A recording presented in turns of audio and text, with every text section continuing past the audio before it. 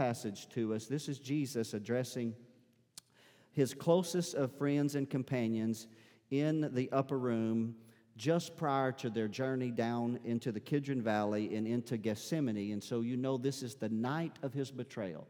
Actually, if we took the time to read the gospel narrative, John gives 1/3 of his gospel to the conversation that takes place between Jesus and his disciples on that night. And it would, if your life, if you knew that tomorrow you would step into eternity, you would call your loved ones and you would talk with them and you would invest in them things that you would want them to hear to help them through the trauma that they were about to face.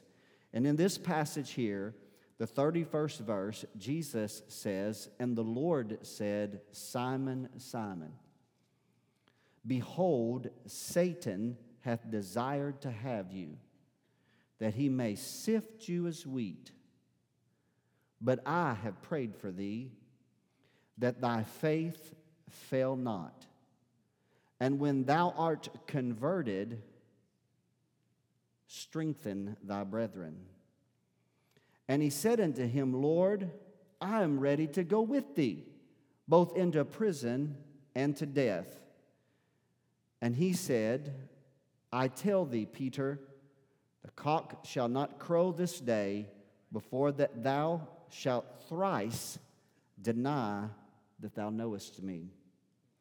And so I've been reflecting on this passage of Scripture over the course of this week, and I had these thoughts that came to my mind I want to talk to you about. Peter's trial, Jesus' prayer, and a perpetual promise. And I want you to just kind of tuck that into your spirit. Peter's trial, Jesus' prayer, but there's something attached to it, a perpetual promise. And let's pray. Father, we love you, and we're humbled by your presence here today, and I'm humbled by the men and the women that have gathered in this house. And they've come here today because their steps were ordered of God, and for some reason in your sovereign will, you have, Father, moved the men and women to rise up early enough to be able to get in their vehicles and journey to this house, that they might participate in the worship service that we have already begun to participate in. And Father, and I believe that you were glorified by our songs, and you were glorified through our praises, and your ear was very attentive to the prayer made in this house. But now, Father, in the name of Jesus, our attention is drawn to the Word of God. Father, how we marvel at thy Word today. God, we thank you that you still speak to men. Come on, somebody, you still speak to us. Men and women, Father, we can hear your voice through the Word of God. And though we're reading a familiar passage, and we know that this text has been read countless times by believers all over the world for 2,000 years, the Holy Spirit will make it relevant in our lives today. And God, we thank you for it, God. Remind us today that it's Peter's trial, it's Jesus' prayer, but there's a perpetual promise, and we thank you for it in Jesus' name. And everyone said amen and amen. This passage of Scripture, again, for the sake of time, we're not going to go back and try to regather all the information, and we're not going to transition it into fully the Gethsemane experience. I'm kind of preserving that for next week, if at all possible. However, this passage of Scripture, again, is the night of Jesus' betrayal. Perhaps even in the next few moments, or right in this time frame, Judas of Iscariot will reach his hand out into the sop, dip it at the same time as Jesus to confirm the prophetic word that one of the disciples would betray him. John said Satan had entered into Judas of Iscariot. He rose up quickly. So there's a lot going on in the life of Jesus. Jesus' disciples have begun to feel the tension begin to mount. Crowds had followed him into Jerusalem, the great triumphal entry just several days earlier. They expected Jesus to be a part of a revolt. They expected Jesus to actually initiate a revolution. There's a messianic mindset, not just in a few of Jesus' disciples, but to be honest, in all of his disciples. We know that one of his disciples is called Simon the Zealot. We're more familiar with Simon Peter. Simon the Zealot potentially came from a group of people that were prepared to actually engage in warfare against the Romans. But all of these men had an expectation that Jesus, the Son of David, if he could open blind eyes, if he could unstop deaf ears, if he could walk on the water, if he could raise the dead, then surely he could raise up an army that would overthrow Rome and their occupation of Jerusalem and restore the nation of Israel, and not only restore it, but extend it farther than it's ever been in its history. That is something that cannot be overlooked in this text. That thought is pervasive in all of their hearts and minds. Matter of fact, if you read in this passage or even just earlier, they're still whispering among themselves about who's going to be the greatest. What do you mean by that? Remember the passage of Scripture about David, when David was getting ready to take the city of Jerusalem? He said this, he said, whoever can go up and take the city first, he said, that's going to be the chief of the captain. Joab took the city and became David's captain over his army. So there's this whispering even amongst themselves, even at this last hour, who's going to take the second seat, the place of authority alongside of Jesus. But you have to understand, church family, they're thinking one thing, but Jesus is thinking something else. And I don't know about you, I've found myself in that plight many times, where I was determining and I had an expectation that God was going this direction, only to discover, much to my dismay, that God was going this direction. And I'm telling you, that's a vulnerable place to be, because born of that disappointment is a moment when the adversary can come in. And it's at this moment Jesus is anticipating this, and he targets and he specifically speaks to Simon. But I want you to see something in this text for just a moment, that Jesus is speaking not simply just to Simon, but he's also speaking of all the disciples. He speaks to them directly. And the Lord said, Simon, Satan has desired to have you. King James English. If we can look at this in greater depth just a little bit, we understand that in the King James, the Old English, the word you is plural. The thee, the thy, the thine is singular. So if you read it with that revelation, then it gives you that the enemy is after the group as well. He's come to sift, but he's also and perhaps specifically targeting Simon. But he may not be the only one specifically targeting Simon, but Jesus is specifically targeting Simon. Now here's what this means when he said the enemy, your adversary, is desiring to have you, that he may sift you as wheat. The word sift there in the original language is a sieve, and it simply means as you think and what you know what that is. But its application in the Scripture is it's an inward agitation to try one's faith to the verge of overthrow. And so this is what Jesus is warning his disciples of, that the enemy is coming with an attack on your life, with an inward agitation to the degree, he's not just trying to steal from you.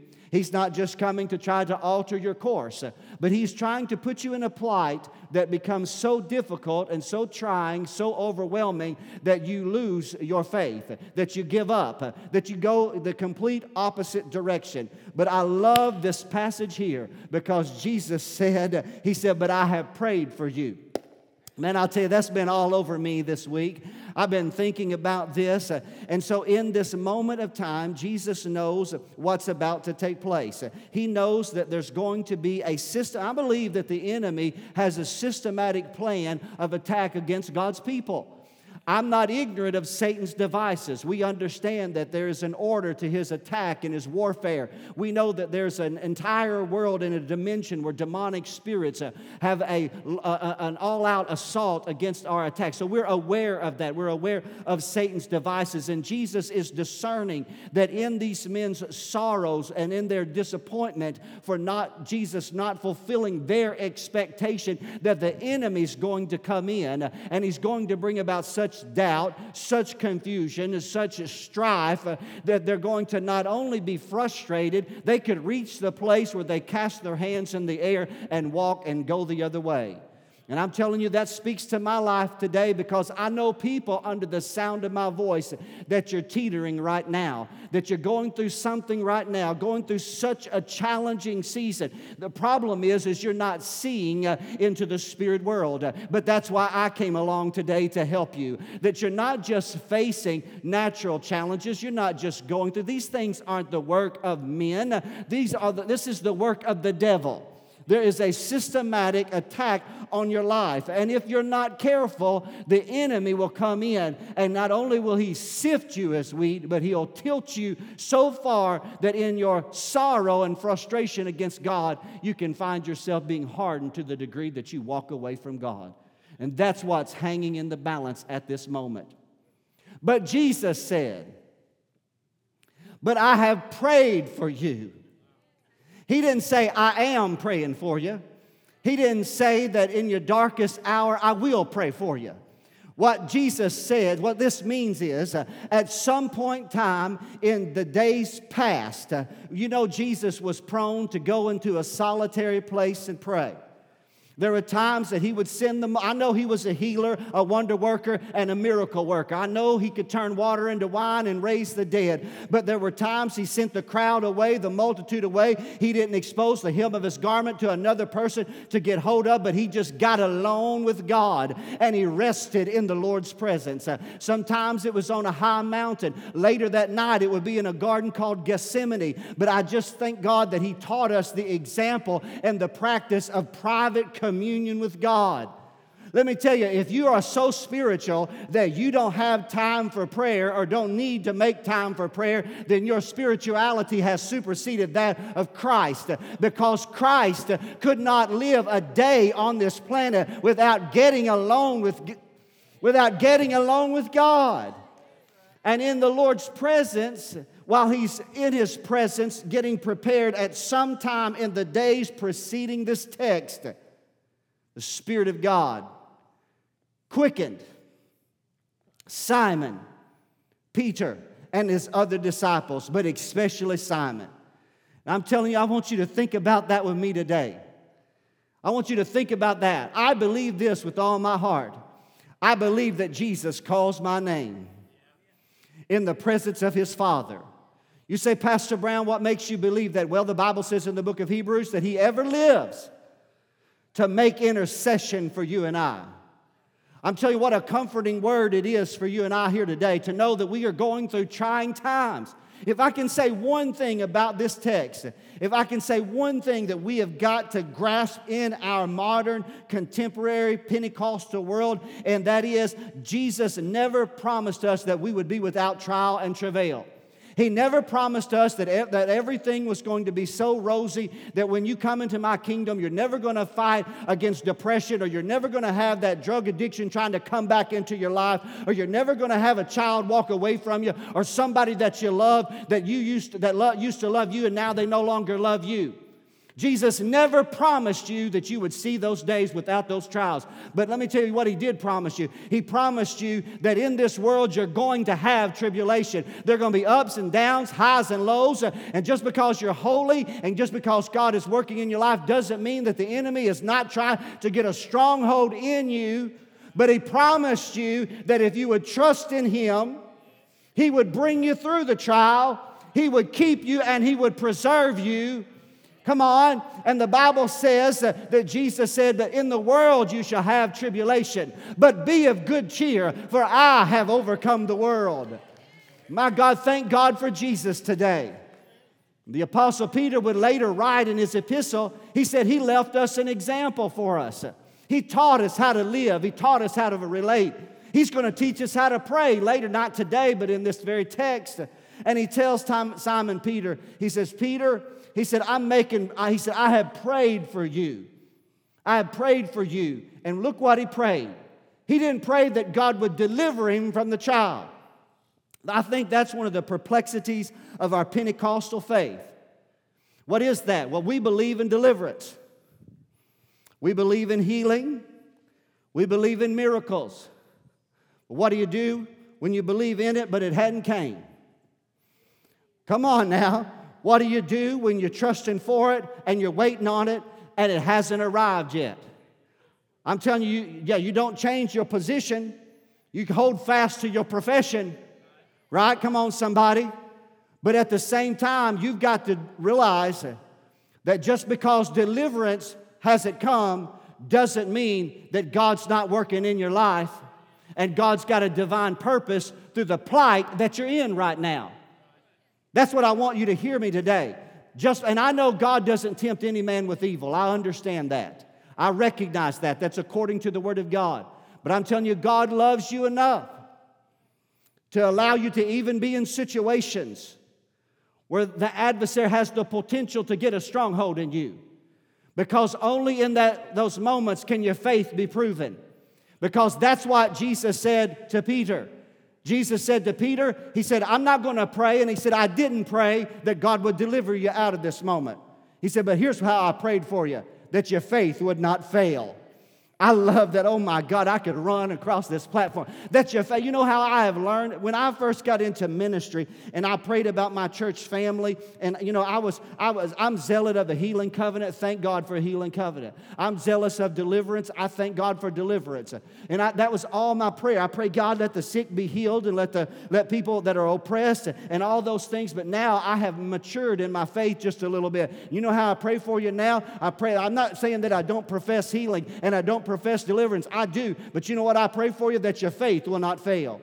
That if the answer doesn't come in the morning, and if things don't change, and you don't get the job that you wanted, or your child doesn't speak to you again for the next 6 months, that your faith will not fail. Or when that spouse walks away from you, or somebody cuts you so hard that it drives you to tears, that your faith will not fail. Or when the doctor comes out of the other room and he reads you a report that you never wanted to hear. My prayer for you, sir, my prayer for you, ma'am, is that your faith will not fail. Oh, I feel Jesus on that today, don't you?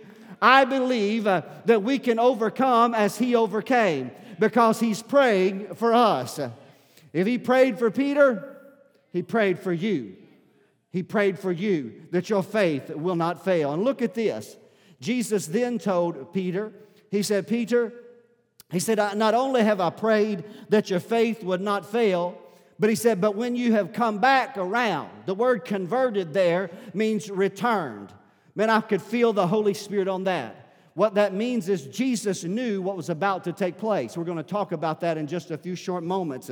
He knew where Simon Peter was going to end up. He knew how the night was going to unfold. Simon Peter had no idea about what was about to take place, but Jesus did. And Jesus knew that not only would he stumble, but he would fall. Not only would he kind of hide in the shadows, but before the night was out, he would deny that he ever even knew Jesus.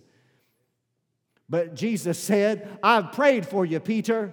And when you get through that moment, the grace of God's going to come so strong back in your life, you're going to be converted. You're going to be brought back again. And he said, and when you're brought back again, I'm not going to bring you back to just sit in the corner feeling like you were yesterday's news and that you were the one that could have been but weren't, and now you're second class in the kingdom of God. Actually, Peter, I'm going to bring you back again and put you right in a place of prominence, and I'm going to expect you to lift your voice up and be an encourager to the rest of your brethren. Man, that's good right there. And Simon Peter, man, he's hearing all this in the text. And Simon Peter, again, with his carnal mind, the 33rd verse, he's like, Jesus, I'm glad you prayed for me, but man, I'm ready to die for you right now. I'll go with you wherever you're going. I'll go to prison for you. I'll sit beside you in Herod's jail, Herod's prison system, if that's what God calls me to do. And if I need to, I'll lay my life down. And Jesus then warned him. Right there, spoke a prophetic word that within just the next 8 to 12 hours would come to pass. He said, Simon, this sifting is so strong by the adversary in your life.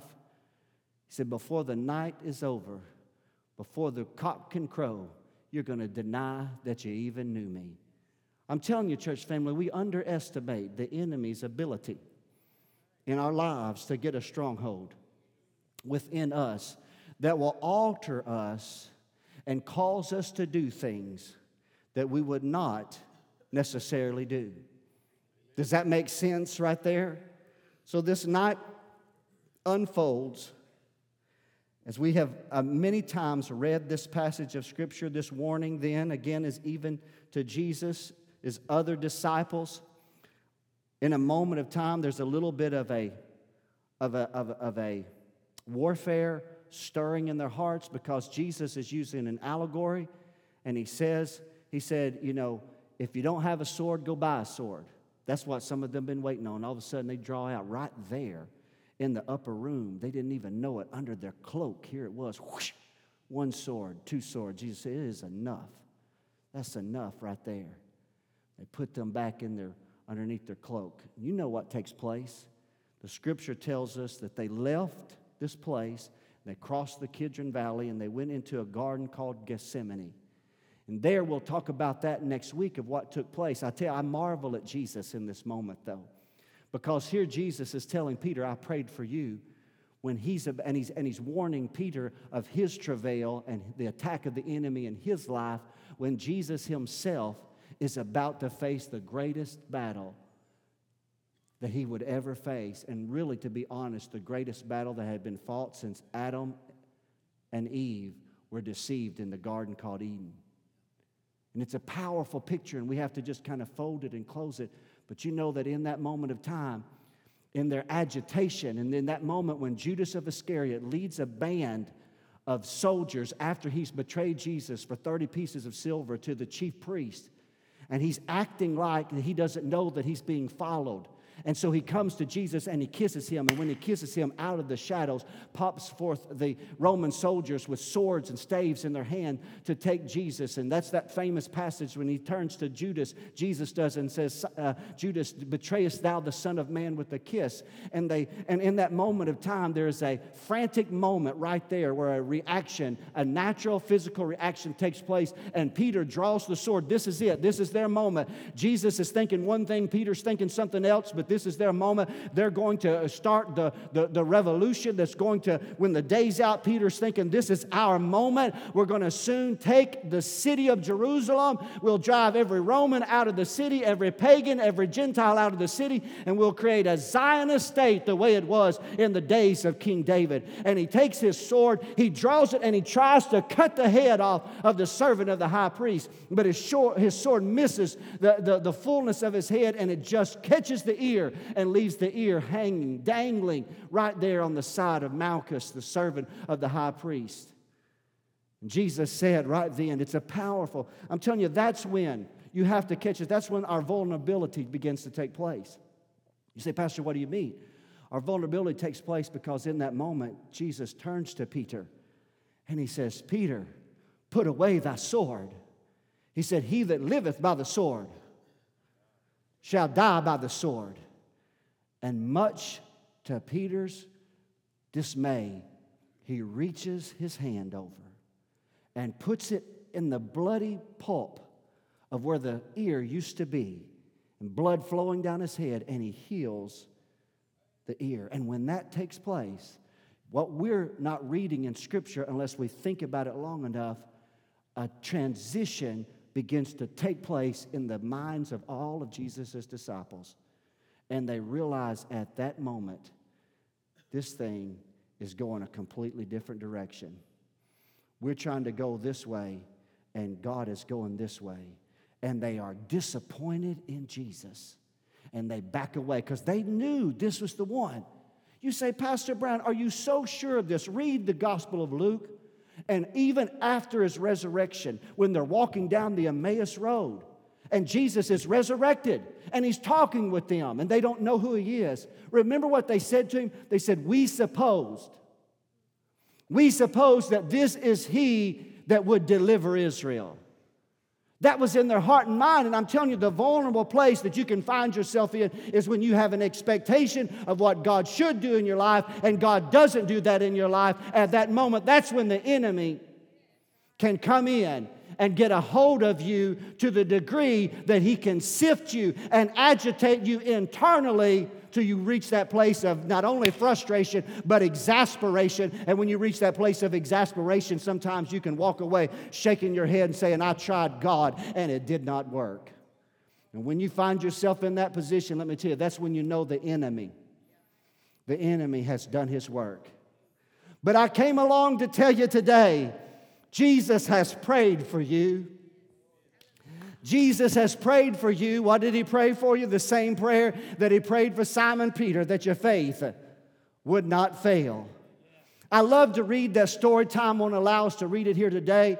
But you know the story of Peter's denial, when the Bible says that they took Jesus into the courtyard of the high priest. And I don't know what time it is, but I just got to preach. It's in my heart, so I'm going to just go ahead and preach. All right, church family? And so he's following from afar. And so in that moment of time, he's going to see this thing. One gospel writer said he's going to see it to the very end. He's going to wait and see what befalls this man Jesus that he's walked with for 3.5 years. He's committed his life to, and now he's ultimately failed him and disappointed him because he was not who he thought he was. But he loves him enough to stand back from afar and see what's taking place. But he got a little too close, because when he got a little too close, a young girl serving in the court of the high priest said, "Wait a minute, you're one of them. I recognize you." He said, "I don't even know what you're talking about. I do not know the man."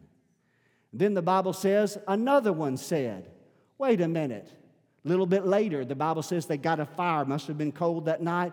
They're warming themselves by the fire. You know, Peter's probably under a cloak. He's trying to disguise himself. He's trying not to be seen. He's just wanting to see what happens to Jesus, to see the very end. Someone else then comes and says, "Wait a minute, I've seen you. You're one of those. You're with him." Now, what you have to remember, this trial is taking place possibly within a visible sight line of where Peter is going through his trial. Remember, there are two that are on trial that day. Jesus is on trial before Herod, but Satan is trying Peter in the courtyard. And so then the Bible says, he says, "Man, I don't even know the man."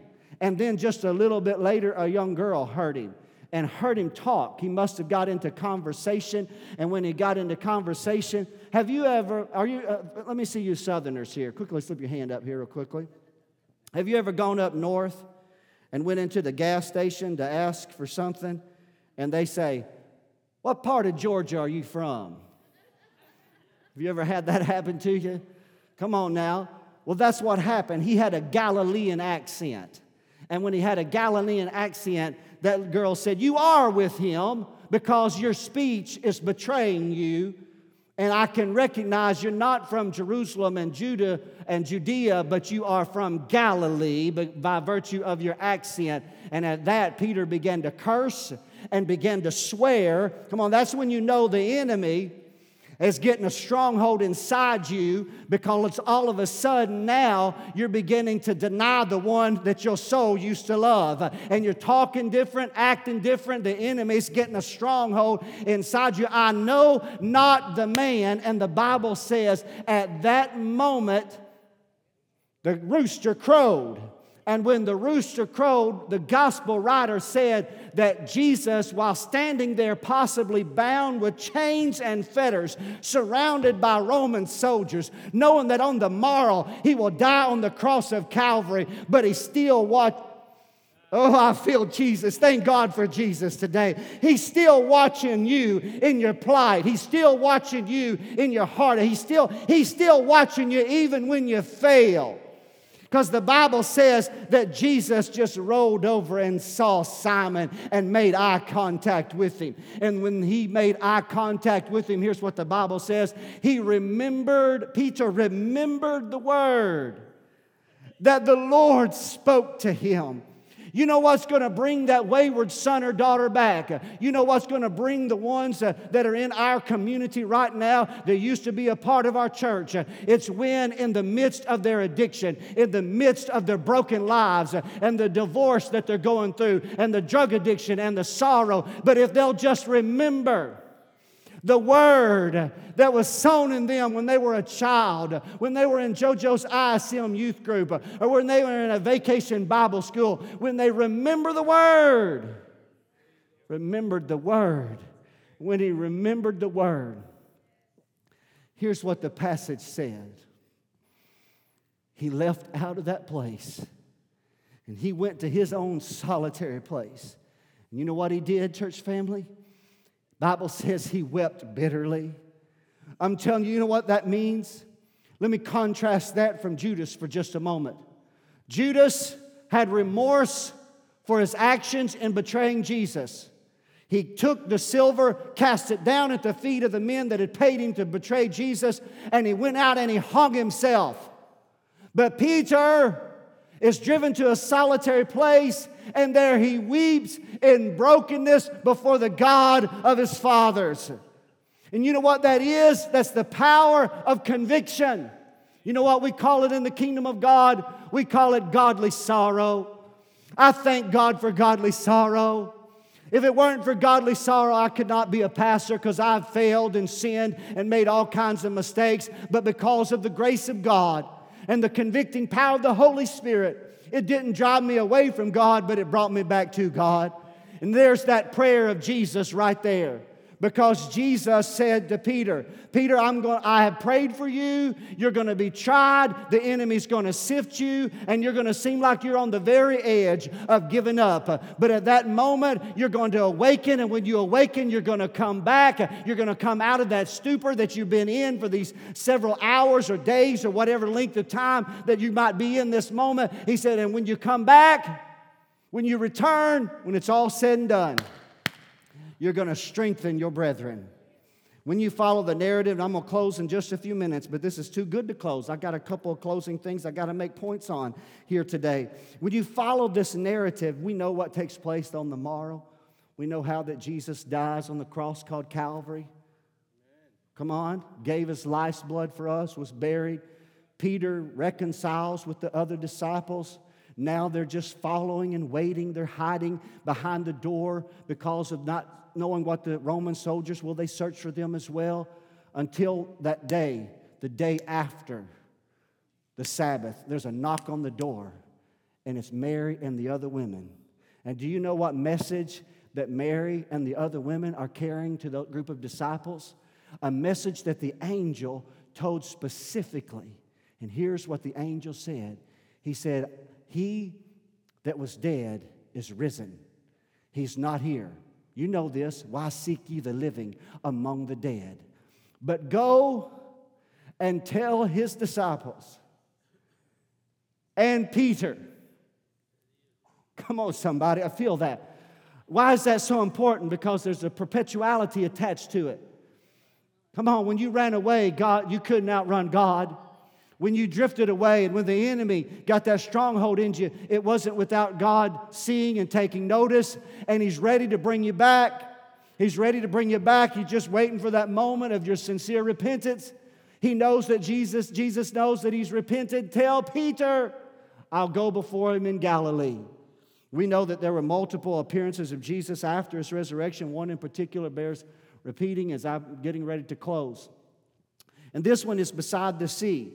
This is the one that Jesus himself is prepared. Peter had gone fishing. Remember that? Now, he knows he's resurrected. There's the appearance, the Emmaus Road, inside the room, and touch me not, a spirit is not flesh and bone as you see that me have. And so he knows he's alive, but Jesus is coming and going at that time. And so in the absence of Jesus, Peter reverts to what he's always known. He goes back to fishing. And so while fishing, they toiled all night, not caught anything. Finally, a man on the shore said, hey, cast your net on the other side and you'll make a catch. And when they did, all of a sudden they took this great draught of fish, and one of them looked and they said, wait a minute, that's not just anybody watching from the shore, but that's Jesus. And Peter is so in a haste to get to Jesus, he doesn't wait to get the net in. He doesn't care about that harvest at that moment. He doesn't wait to get the boat to shore. He just dives right in and swims to the shore so he can be the first to wrap his arms around his Savior and his Redeemer. And so they get to the shore and they find Jesus has prepared a meal. And in the preparation of that meal, as they're eating it, enjoying it, Jesus takes this a little bit farther with Peter. And he says, Simon Peter, lovest thou me? Lord, you know I love you. Remember the threefold trial, threefold question. If you study it out in the Greek, oddly enough, you'll find that there are two words for love that's actually recorded there. Twice Jesus asked this word. Simon Peter, phileo me. Phileo means to love like a friend. Twice, he says, Lord, you know that I love you. You know that I love you. The third time, Peter's starting to get agitated just a little bit. His personality is starting to even show itself with Jesus. But this time, Jesus says to him, Simon Peter, agape me. Do you have the God kind of love? He said, Lord, you know that I lovest you. He said, then feed my lambs. Feed my lambs. Now, why would I say this? Let me close with this here today. I said, first, Peter had a trial. Second, there was Jesus' prayer. But third, I got to get my fingers working together. Do y'all like it when somebody says 3 reasons?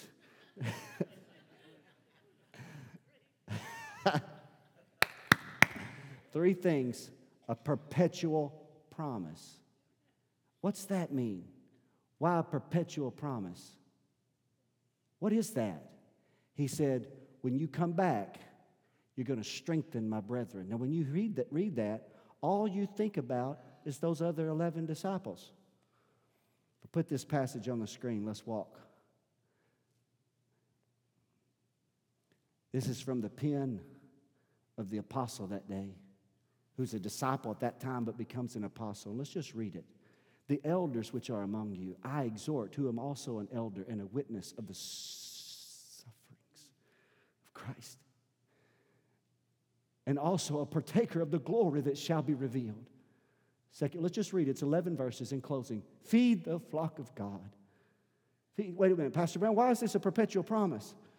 Because Peter's life didn't just strengthen following his resurrection, Jesus' resurrection and the power of the Holy Spirit in Peter's life, and he began to minister.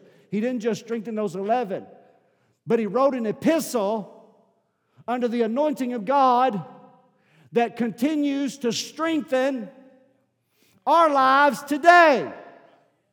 He said, I was an eyewitness of his sufferings, and I'm going to be a partaker of his glory. I can't tell you the times that I've turned to this passage. I can't tell you the times that I've turned to 1 Peter chapter number 3 and said, Lord, make me as the oracles of God. This passage is not being lords over God's heritage, but be an example to the flock. Verse number 4, because I want to take you to one place and when the chief shepherd shall appear, you're going to receive a crown of glory. What encouragement that is to us. The way that Jesus rescued Peter, he rescues us.